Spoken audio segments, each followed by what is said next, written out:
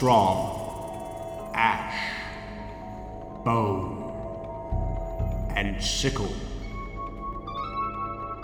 Bleeding saints and forest witches, the past unburied, the books unsealed, the old celebration returning.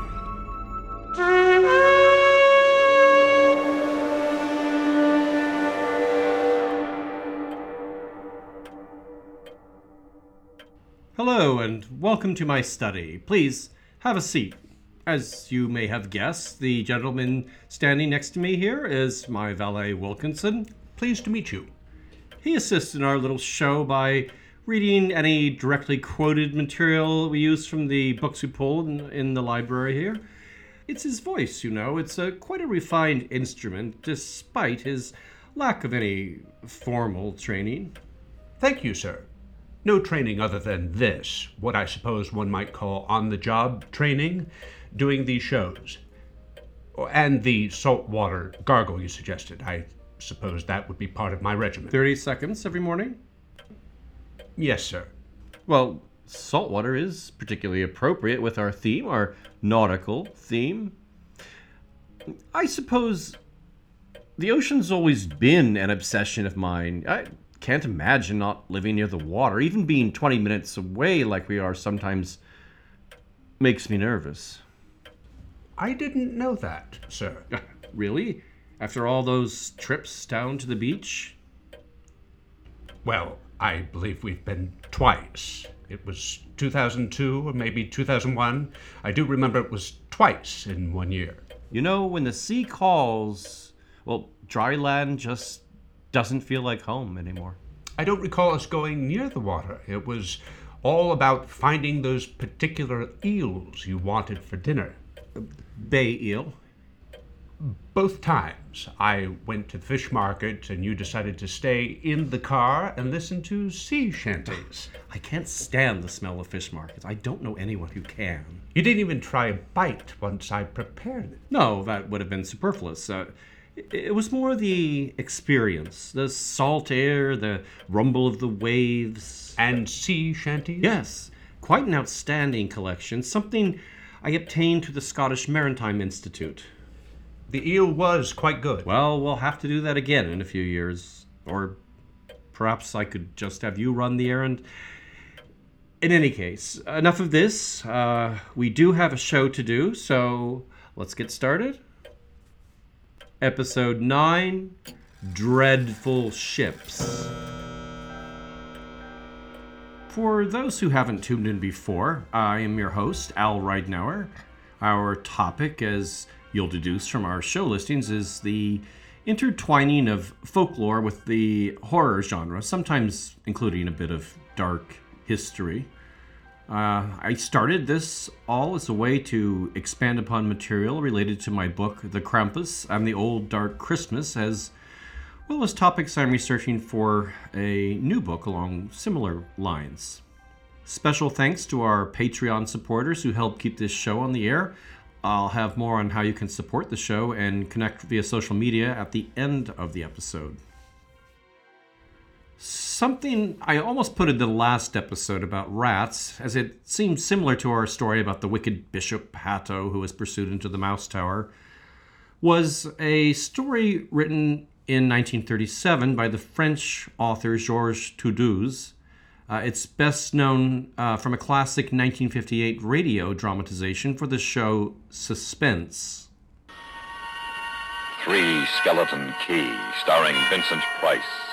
A tale well calculated to keep you in suspense.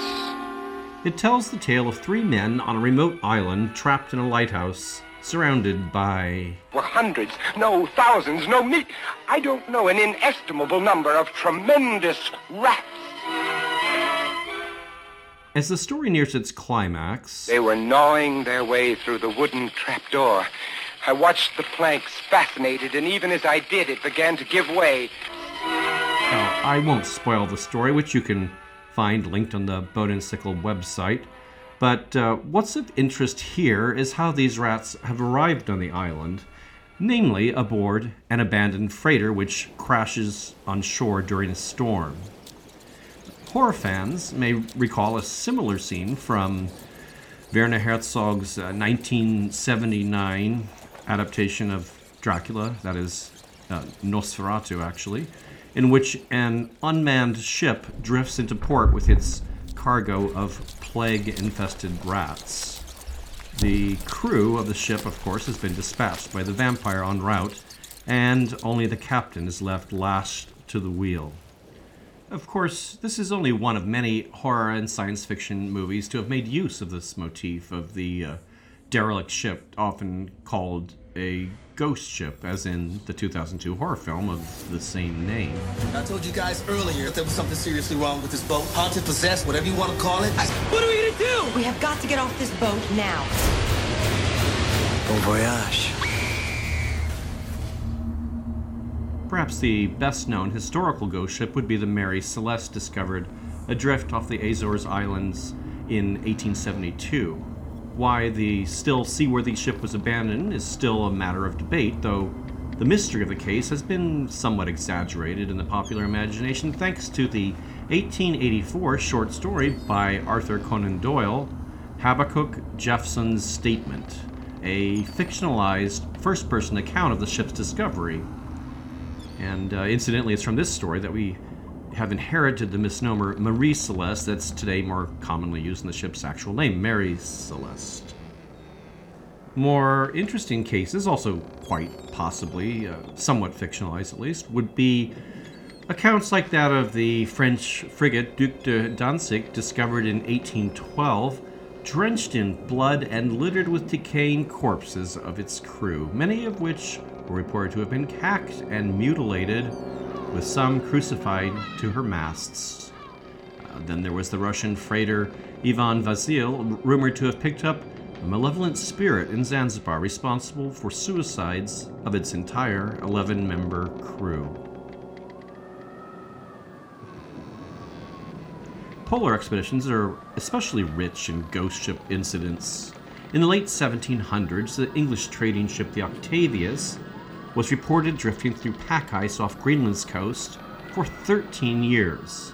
In 1840, the English schooner Jenny was discovered after 17 years adrift with its 7-member crew frozen and perfectly preserved. The captain, supposedly seated in his cabin, pointing a frozen finger toward God knows what.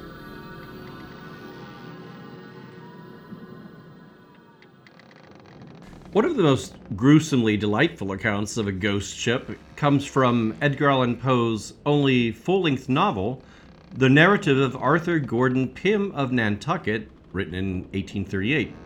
In it, the hero's ship has just been through a storm and lost its provisions. They sight a Dutch brig, believing at first that one of the crewmen aboard is waving helpfully toward them.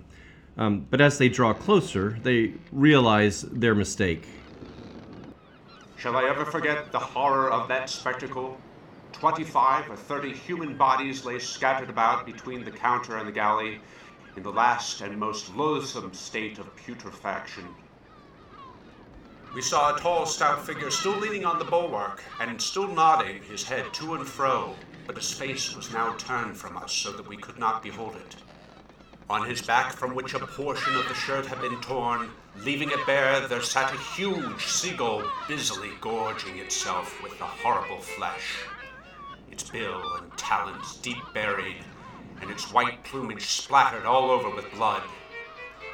As the brig moved further round so as to bring us close in view, the bird, with much apparent difficulty, drew out its crimsoned head, and after eyeing us for a moment as if stupefied, arose lazily from the body upon which it had been feasting, and flying directly above our deck, hovered there for a while with a portion of clotted and liver-like substance in its beak. The horrid morsel dropped at length with a sullen splash immediately at the feet of Parker. The body from which it had been taken, resting as it did upon the rope, had been easily swayed to and fro by the exertions of the carnivorous bird, and it was this motion which had at first impressed us with the belief of its being alive. As the gull relieved it of its weight, it swung round and fell partially over. so that the face was fully discovered. The eyes were gone, and the whole flesh around the mouth, leaving the teeth utterly naked. This, then, was the smile which had cheered us on to hope.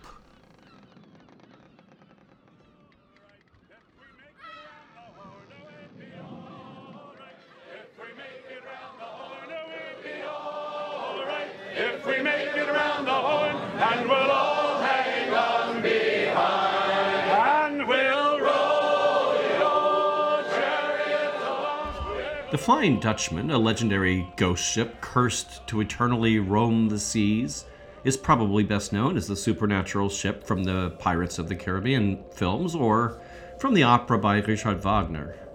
But the legend goes back to at least the 1700s, with the first written account appearing in 1790. There are different versions of the legend, but typically, the Flying Dutchman is a ship piloted by a godless captain attempting to round the Cape of Good Hope during a head gale. Begged by his crew to turn back, he simply laughs and takes another drag on his pipe and swig on his beer. But as the storm's fury increases, he realizes that even he cannot push through, and curses God. A curse that fates him to forever sail the seas without reaching port. Sometimes the curse also includes little extras. He may be doomed, for instance, to only have gall to drink and red-hot iron to eat. Often the captain may attempt to hail other vessels in an effort to send letters to those at home. If the barrel of letters is retrieved by the hailed ship, they will prove to be addressed to those long dead, and the ship bearing these letters will also suffer some sort of misfortune.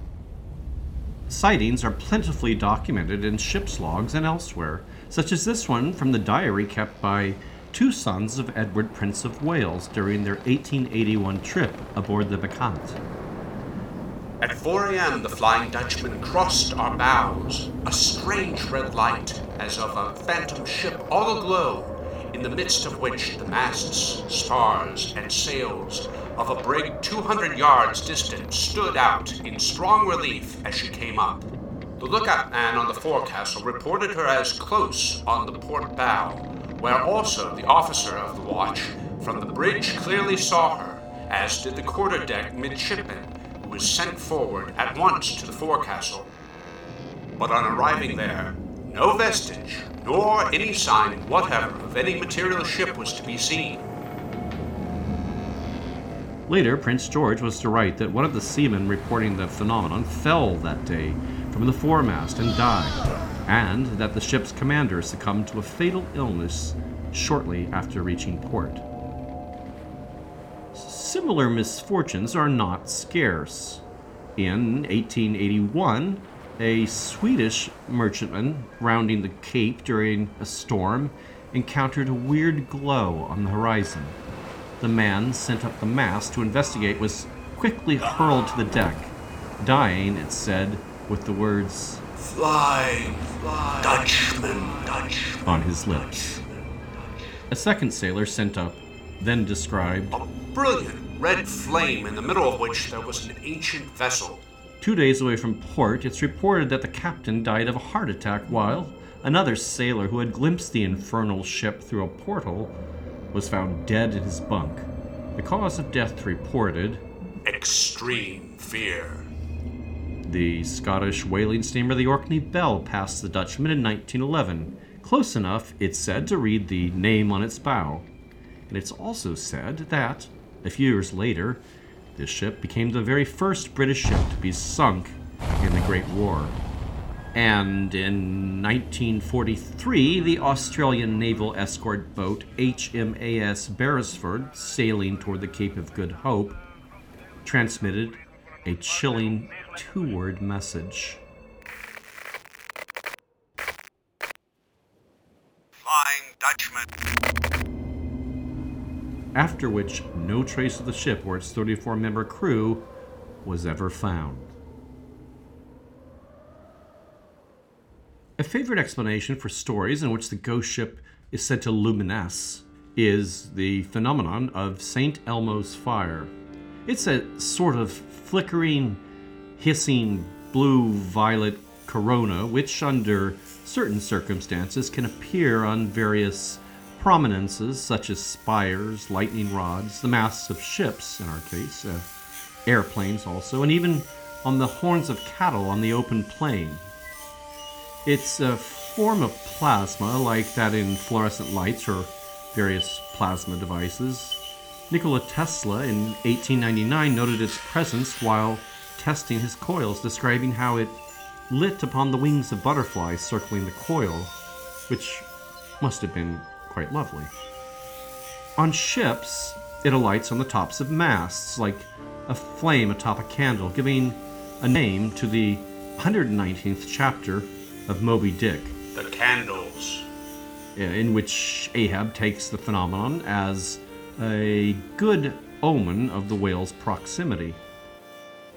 So it's as often as not a good sign, one which in more devout times was sometimes called Corpus Sant, from Corpus Sancti, or the holy body of St. Elmo in this case, who was said to have called down supernatural fire to destroy pagan idols, which is one of the explanations given for his connection to the phenomenon. It's been especially called upon to explain visions of apparently burning ships, ghost ships like the Eliza Battle, a burning paddle steamer that appears on Alabama's Tombigbee River, or the Chaleur Phantom, a ship sighted since the 1800s on the coast of Bathurst, New Brunswick.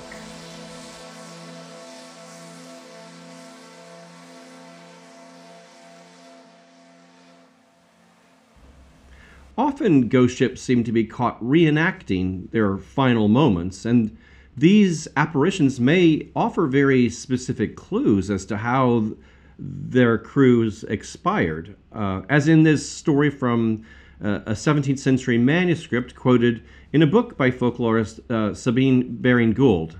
It's related by a sailor on his way from Uruguay to Spain.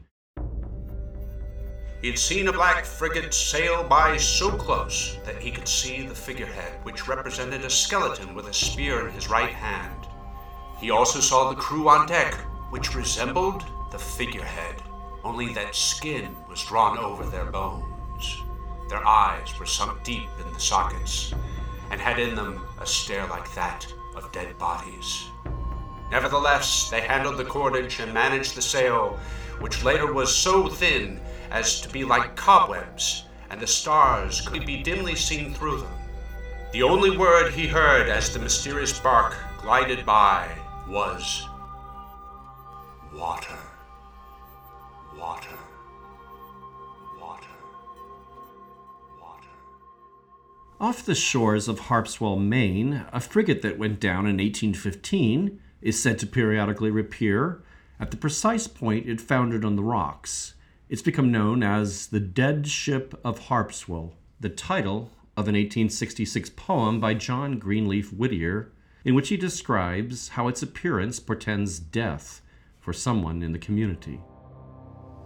And men shall sigh and women weep, whose dear ones pale and pine, and sadly over sunset seas await the ghostly sign. They know not that its sails are filled by pity's tender breath, nor see the angel at the helm who steers the ship of death. Henry Wadsworth Longfellow treated the subject of nautical apparitions in his 1863 poem, The Musician's Tale, The Ballad of the Carmelhan. In this story, an arrogant sea captain swears that if he were to ever meet the ghost ship Carmelhan, he will run her down. Longfellow also invokes the old superstition of sailors on the North and Baltic seas that a gnome-like being known as the Klabautermann attends each ship at sea, a generally helpful creature, but one not to be crossed. The name comes from the German Klabausten, which means to rumble, as the Klabautermann only makes himself known through the sounds he makes. Actually seeing the gnome spells death, as the captain in this poem realizes after his ship, the Valdemar, navigating in a storm near the dangerous rocks known as the Chimneys 3, encounters the Carmelhan. running directly through the Phantom ship as promised.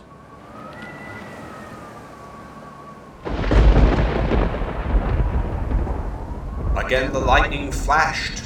Again they saw the Carmilhan, whole as before in hull and spar, but now on board of the Voldemar stood the Clabauterman.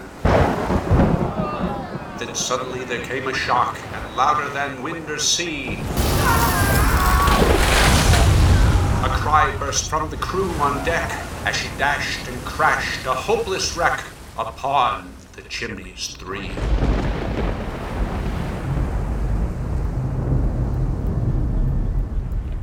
Now, a quick musical interlude to look at a rather different kind of dreadful ship, one that turns out to be piloted by a diabolically jealous ex-lover, or perhaps the devil himself. The story is told in an ancient ballad best known as The House Carpenter, sometimes also called The Demon Lover. But the title of one of its oldest sources, a 17th century broadsheet from England's West Country, describes it best. Title: A warning for married women, being an example of Mrs. Jane Reynolds, a West Country woman born near Plymouth, who, having plighted her troth to a seaman, was afterwards married to a carpenter, and at last carried away by a spirit, the manner in which shall be presently recited. So, this jealous ex returns to woo back his lover, boasting that he will whisk her away to Italy on one of his many ships. Oh, I have 7 ships upon the sea, 7 ships upon the land, 450 bold sailor men to be at your command. By the way, we are hearing Kentucky folk singer Jean Ritchie, who we heard in our Cuckoo episode. I'll link her version and other versions of the song on the website. Anyway, the woman leaves her husband and her 3 babies, only to find one ship, a single ship crewed by her lover alone. As she begins to regret her decision, she spies 3 bright hills on the horizon. What hills are those, she asks. Those are the hills of heaven, she learns. And what of those dark hills she sees beneath the waves? Oh, those be the hills of hell, my dear, where we must surely go. In some versions, the wicked sailor manifests more diabolical powers. He took her up to the topmast high to see what she could see. He sunk the ship in a flash of fire to the bottom of the sea.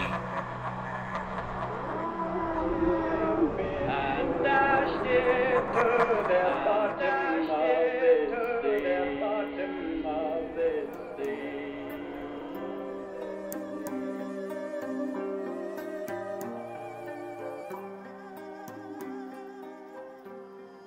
Now, from underwater hellfires to the frozen wastes of the polar regions, in particular, the ship of the undead in Samuel Taylor Coleridge's 1789 poem, The Rime of the Ancient Mariner. Now, if you know this poem at all, it's likely from some half-forgotten English lit class, or from the albatross around the neck idiom, or the water, water everywhere line. But in light of our interest in Gothic literature, it's worth knowing Coleridge a bit better.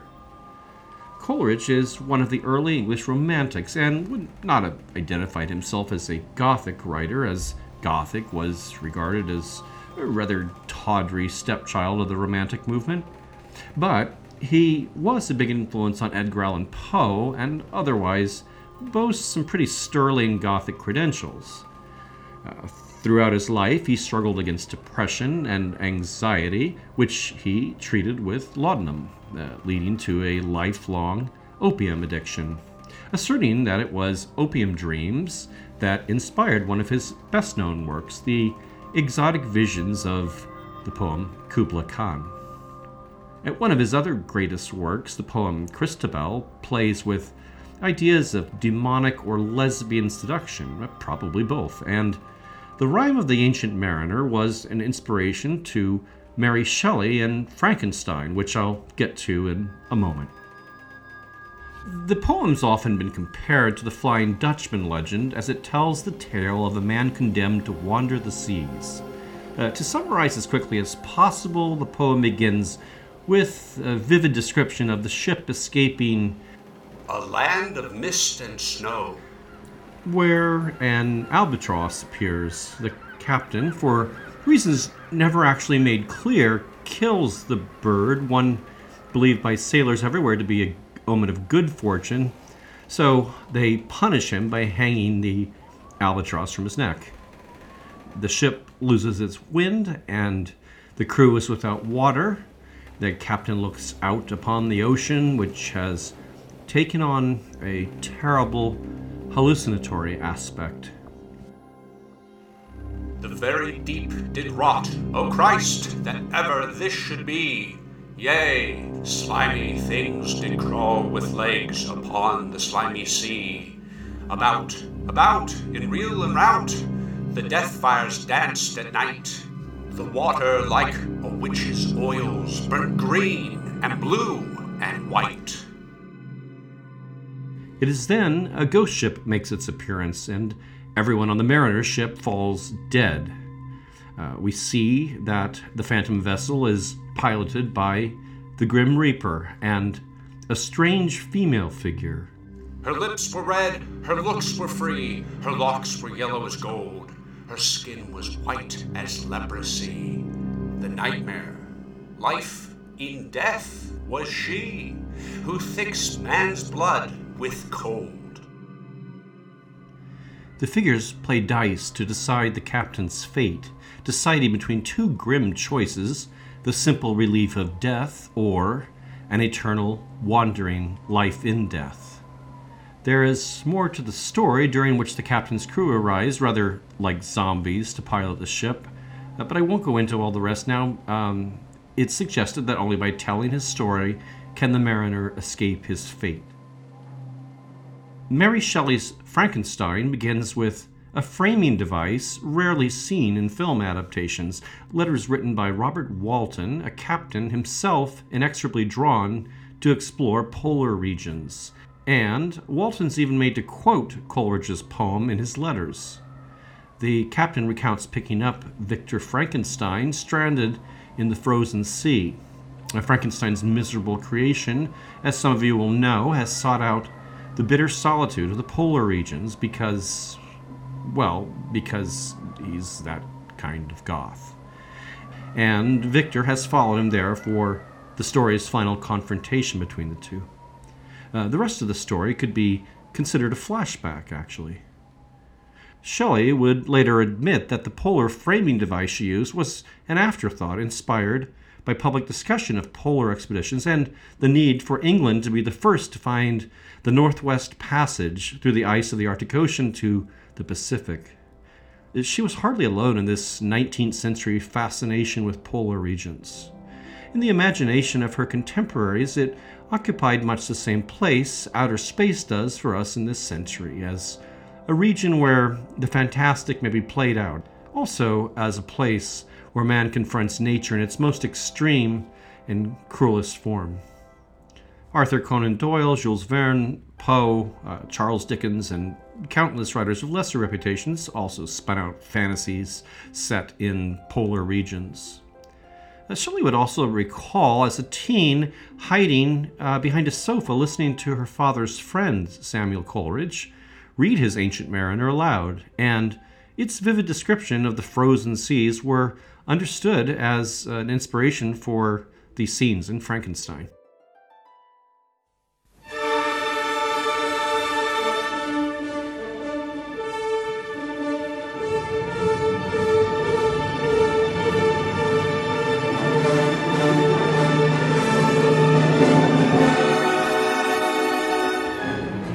Back to the Flying Dutchman and that opera. There are two more elements to his story that solidified somewhat later in the 19th century. One is the naming of the captain as Hendrik van der Decken. In a few German versions, he's actually named after a real captain, one Bernard Foch, who was famous for the speed of his journeys between the Netherlands and Java, a speed that some speculated was the result of a deal with the devil. The second element is made especially prominent in Richard Wagner's 1843 opera, The Flying Dutchman, and this is the possibility of redemption for the cursed captain, who Wagner, by the way, doesn't name, so I'll just call him the Dutchman.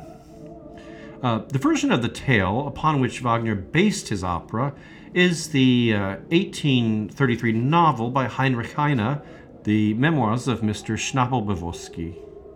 In Heine's retelling, the Dutchman has a chance, given once every 7 years only, to find a wife and who is faithful unto death.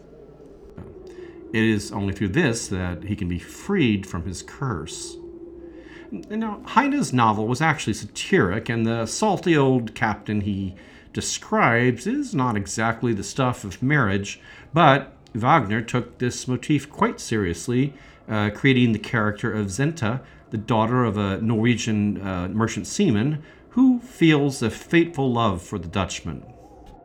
But toward the opera's end, Zenta is falsely accused of infidelity, and the furious Dutchman bitterly sets off to sea, leaving Zenta no choice but to fling herself to her death. However, Zenta's final gesture demonstrates that she is indeed faithful unto death, thus freeing the Dutchman, who ascends with her to heaven. Now, you mightn't expect the Flying Dutchman to bring us all the way back to Dracula, but that is how we're going to close our show. The characters of the Count and the cursed sea captain both do live in a sort of life-in-death state, as Coleridge would say.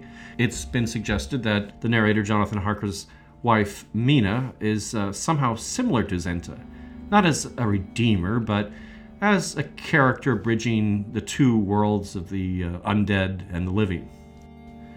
In some adaptations of the Dracula story, this theme is explored with implications of some foreordained timeless connection between the two, or even a genuine romantic bond. But it's not so in Stoker's novel. Though the connection is not romantic, Mina is indeed psychically bonded with the Count after he begins to feed on her. No love unto death, but she does exhibit a very clearly stated sympathy for the misery that the Count's eternal life must be. While Stoker may not have intended Mina as a redemptive figure, there are reasons to believe that Wagner's Dutchman might have been influenced by the plight of the undead vampire.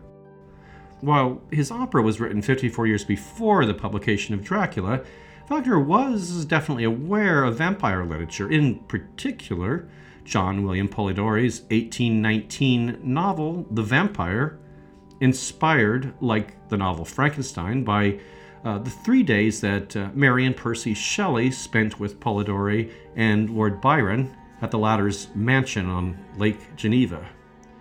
As it turns out, Wagner in 1833 had been commissioned to write supplemental music for Heinrich Marschner's opera Der Vampir, which was based on Polidori's novel. And whether Stoker might have been thinking of The Flying Dutchman when he wrote his vampire novel, well, as some of you may be aware, Stoker worked as a theater manager, and when he took over London's Lyceum Theatre in 1878, his first project was the play Van der Decken, W.G. Willis' theatrical adaptation of the legend. Theatrical impresario and playwright David Belasco even called Stoker in to rewrite parts of the Van der Decken script.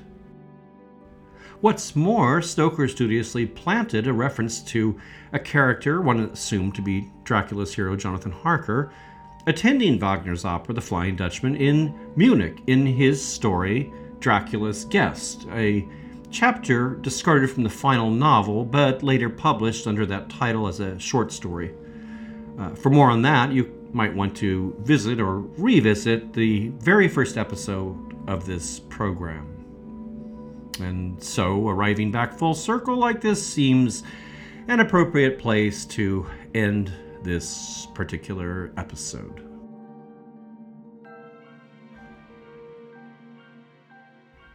I do hope everyone's been enjoying our show and will continue listening to future episodes. Shows are uploaded on Mondays every other week.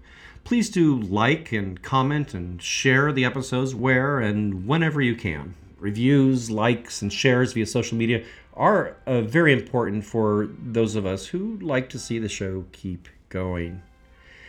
The incorrigibly curious can also visit the website I've been mentioning, boneandsickle.com, all one word, the word "and" spelled out, no ampersand. And there you can find notes, images, and video of topics I've mentioned in the podcast. You'll also find links to the social media pages I've mentioned. And there's also a Patreon link where you can donate to support this extremely labor-intensive undertaking. Patreon members have the choice of various gifts and incentives, including exclusive access to extra bits of the podcast, notes, digital downloads of rare books used in the preparation of the show, and the show soundscapes you'll hear behind me speaking, and other audio, as well as the signed 8x12 photo of Wilkinson suitable for framing and adulation. Your donations in any amount help me continue the show as a bi-monthly release. The show is written and produced by me, Al Ridenour, and Wilkinson is played by Rick Gallagher. Thank you very much for listening.